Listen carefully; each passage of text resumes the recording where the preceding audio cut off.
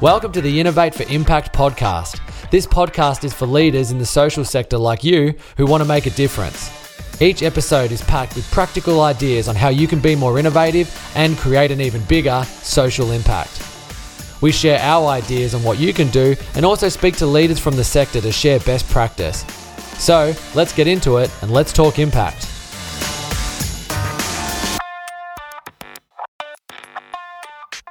Welcome to the Innovate for Impact podcast. I'm Tracy Newman, and as usual, I'm joined by my good friend Dan Bentley. We're here to talk to you today all about capability. So what we know at this time of year is that people are really looking at, like, what do I want to achieve this year? How am I going to achieve my goals? And often that leads into that natural segue of, well, if I want to achieve those goals, what capabilities do we need? What do we need our people and what do we need ourselves to really be able to nail, to be able to bring those goals to life? So we have prepared a handy dandy list of all of the capabilities that we see are really essential to bring those goals to life this year.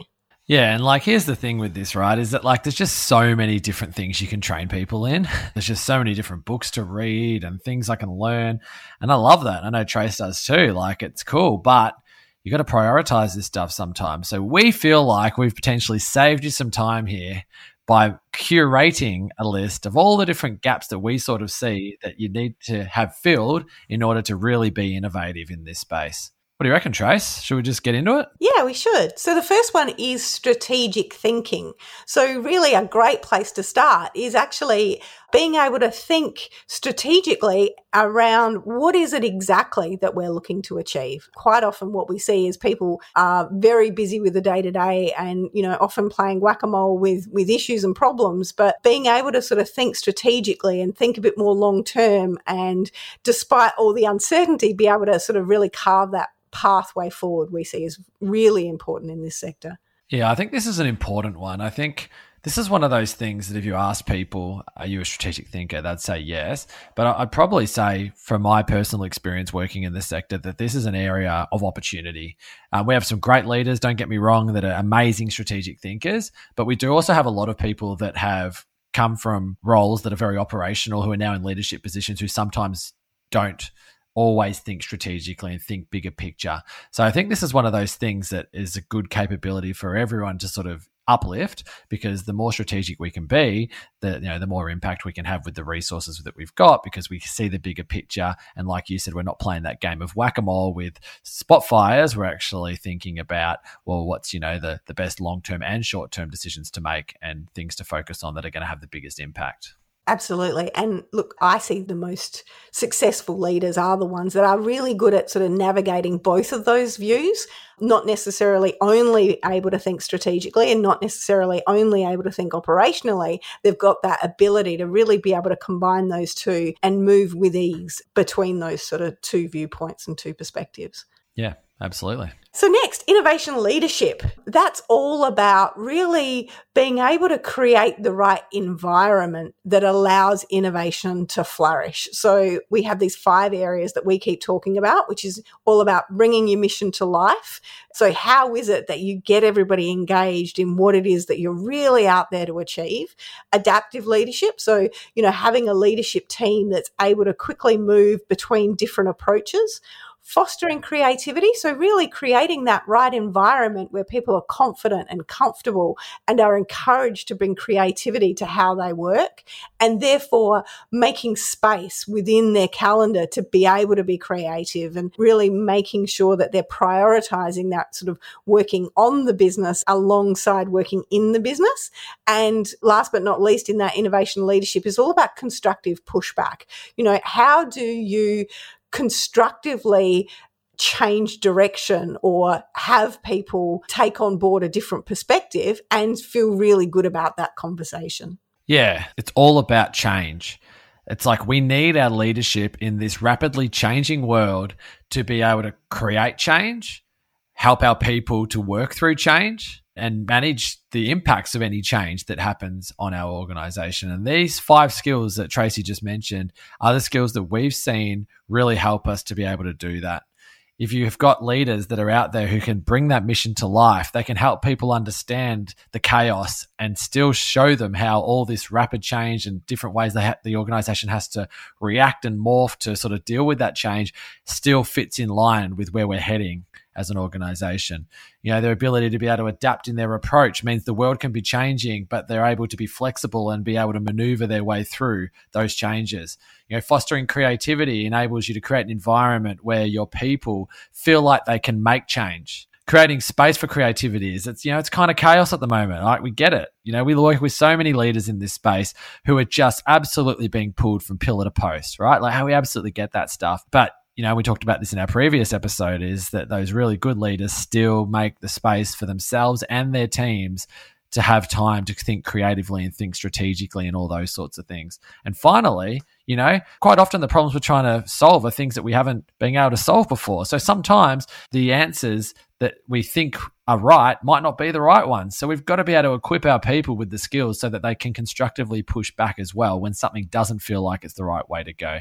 So if there is an element of the status quo that's stopping us from being more successful and it's having a big impact on the people we're there to support, that people can have the skills to be able to push back on that and try and change that in a way that's seen as constructive rather than just a pain in the ass or something like that. You know what I'm saying? Absolutely. And all of that under that innovation leadership really is all about creating that space where innovation can actually be brought to the fore. And next, we're looking at collaboration. So often when we talk about collaboration, everybody's totally on board. Like, they're like, absolutely, we know that we don't have what it takes to be able to solve these big systemic issues on our own. We need to be able to collaborate. We need to be able to collaborate with, our clients, the people we support. We need to be able to collaborate with other organizations, with governments, with other stakeholders. So there's that big desire to be able to collaborate well, but then there are some sort of real concrete capabilities that actually enable you to sort of translate that desire into knowing and having the skills to be able to do it. So co-design is one of the really big skills that sits under that collaboration piece that enables you to be able to work effectively with those other stakeholders and with the people that you're out to support, to be able to create things together and create those solutions together. And of course, that also then needs to be done through that sort of system lens, so that you're not just working again in isolation. You're actually thinking about, well, what is it that's going to take to adjust, this system that's creating something? How can we sort of tweak this system so that it creates something that's going to be a little bit more effective for all of us? I'd argue here that co-design is one, but you can't effectively co-design if you haven't got that system thinking lens. And so I agree with what you just said, Trace. I think co-design and systems thinking, if you're going to get some training in that space, make sure it includes both of them. I think that's really important. Another one that I just thought of as well that goes really well with that too is collective impact. I think some of those principles and ways of working as well are really, really beneficial in giving our people the tools that they need to solve the problems that we face. Absolutely. Yes, I agree. We've actually done some podcasts on all three of those, so we might link those in the show notes as well, so that you can sort of dive in a little bit deeper into all three of those. If you're loving what you're hearing on our podcast, you should join us for one of our live events where we cover how you can build a more innovative and impactful organisation. We also have our very popular Co-Design for Impact Masterclass, where I'll teach you how to run your own co-design projects and how to set them up for success. Spots are limited, so grab your ticket to this and our other events at impactoconsulting.com.au/events.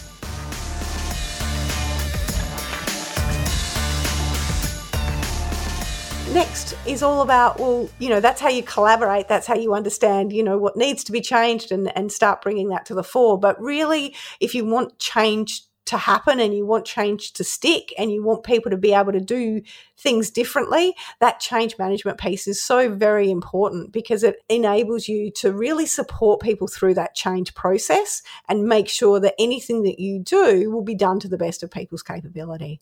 This is the least sexy one that we've got on the list. This is one of those ones that people are like, oh, come on, man, change management, that's so like 2002. But I tell you now, this is one that is so critical. And I think we did another episode on this too, where we talked about how just so often we see this being missed. We see amazing leaders inspire their people to collaborate with their clients and other people in that system and to come up with these amazing ideas. And then when it comes to the execution, it just doesn't land because they didn't follow really strong change management principles and their implementation was just a little bit sloppy. And so it didn't get the outcomes it should have.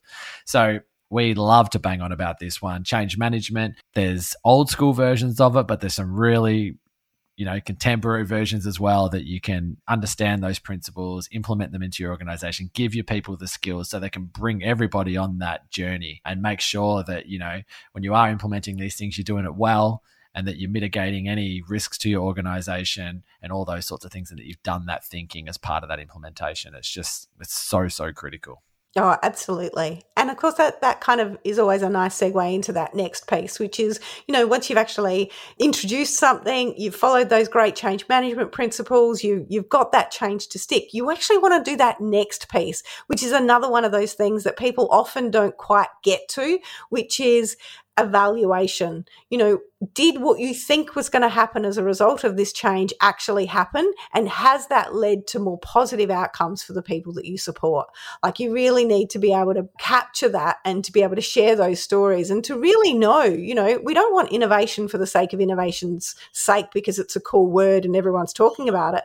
We actually want innovation so that we've got ways of doing things better that deliver more effective outcomes for people that actually, change the world in a really positive direction. This is probably another one that, again, if I was to do a pop quiz on the streets with people, they'd be like, yeah, we've got evaluation under control. From a consultant's perspective, when we go out there and we work with clients and that sort of thing, evaluation is an area that could really do with an uplift in the sector. We have so many people just counting things like bums on seats, how many people turned up to your program, those sorts of things. They're good, but they're not the true measurement of what you're doing. It's evaluation, but it's not the level of evaluation that's really going to help you get more funding or, really truly understand the impact you're having on those people. It goes deeper than that. And when you can build that deeper capability that enables you to build, clever frameworks that can show you all sorts of different types of ways to measure things, then you will see a very different outcome in you being able to show funders and other people and your supporters and your staff what these things that they did and spent their resources on was actually able to achieve. That's one part of it. But two as well, sometimes we don't get it right. And when we don't evaluate things well, we quite often might just keep doing the same thing that we were doing when it actually needs to be tweaked and changed so that we get a better outcome. So sometimes when we don't have a great evaluation capability, we actually are missing opportunities to do things better. So it's a big one that I think we're seeing more and more organizations really starting to try and build a deep expertise in evaluation and making sure that they're evaluating all their major programs and initiatives and services regularly to make sure that they are having those, understanding what they're doing and what that's actually doing for the people that they support. Yeah, I agree. That move from outputs to outcomes is so vital, and we can certainly see that that's happening. But there's a lot more room for that to escalate and to elevate, and it really will drive much better outcomes for right across the sector. And I think that then leads into our next sort of segue, which is your storytelling and communication, which sort of sits underneath all of these things, because there's no point having collaboration and strategic thinking if you're not then able to share those stories about why you're doing what you're doing, and you use that storytelling and communication to bring your mission to life, and then to be able to share the stories that you're hearing in your collaboration. And again, that communication is one of the first things that's so important with that change management, but it really, I think, comes into its own also in terms of that evaluation, when you're able to really use that storytelling to talk about the outcomes of what it is that you've been able to achieve working with people, and what the support that you've given to people has meant in terms of the outcomes for their life and their family and all those things. Like, that storytelling and communication really does link it all together and really elevate all of those other capabilities. Yeah, agree.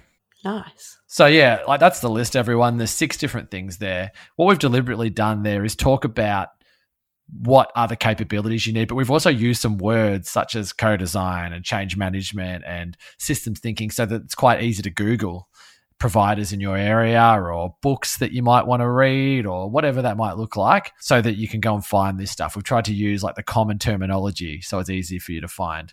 Another thing that I would say though is that we provide services in a lot of these areas, not all of them that we've mentioned, but some of them we do. So if you'd be interested in working with us to help you get some of this knowledge and capability into your organization, please just visit our website, which is impactoconsulting.com.au. We've got a link in the show notes and we'd be very happy to talk to you about what that could look like. Absolutely. Yes, there are 6 areas, as Dan said: strategic thinking, innovation leadership, collaboration, change management, evaluation, and storytelling. They're the sort of 6 headline capabilities that we've been talking to you today. As always, great chatting with you, Dan. Thank you so much. And we look forward to chatting with you on the next podcast. Always a pleasure, Trace. Thanks, everyone. Speak to you soon. Thanks. Thanks for listening to another episode of the Innovate for Impact podcast. Any links to what we spoke about today will be posted in the show notes. If you'd like to know more about social innovation, visit our website where we have a heap of tools to help you on your way. Visit impactoconsulting.com.au. Thanks for listening. Now go out there and make an impact.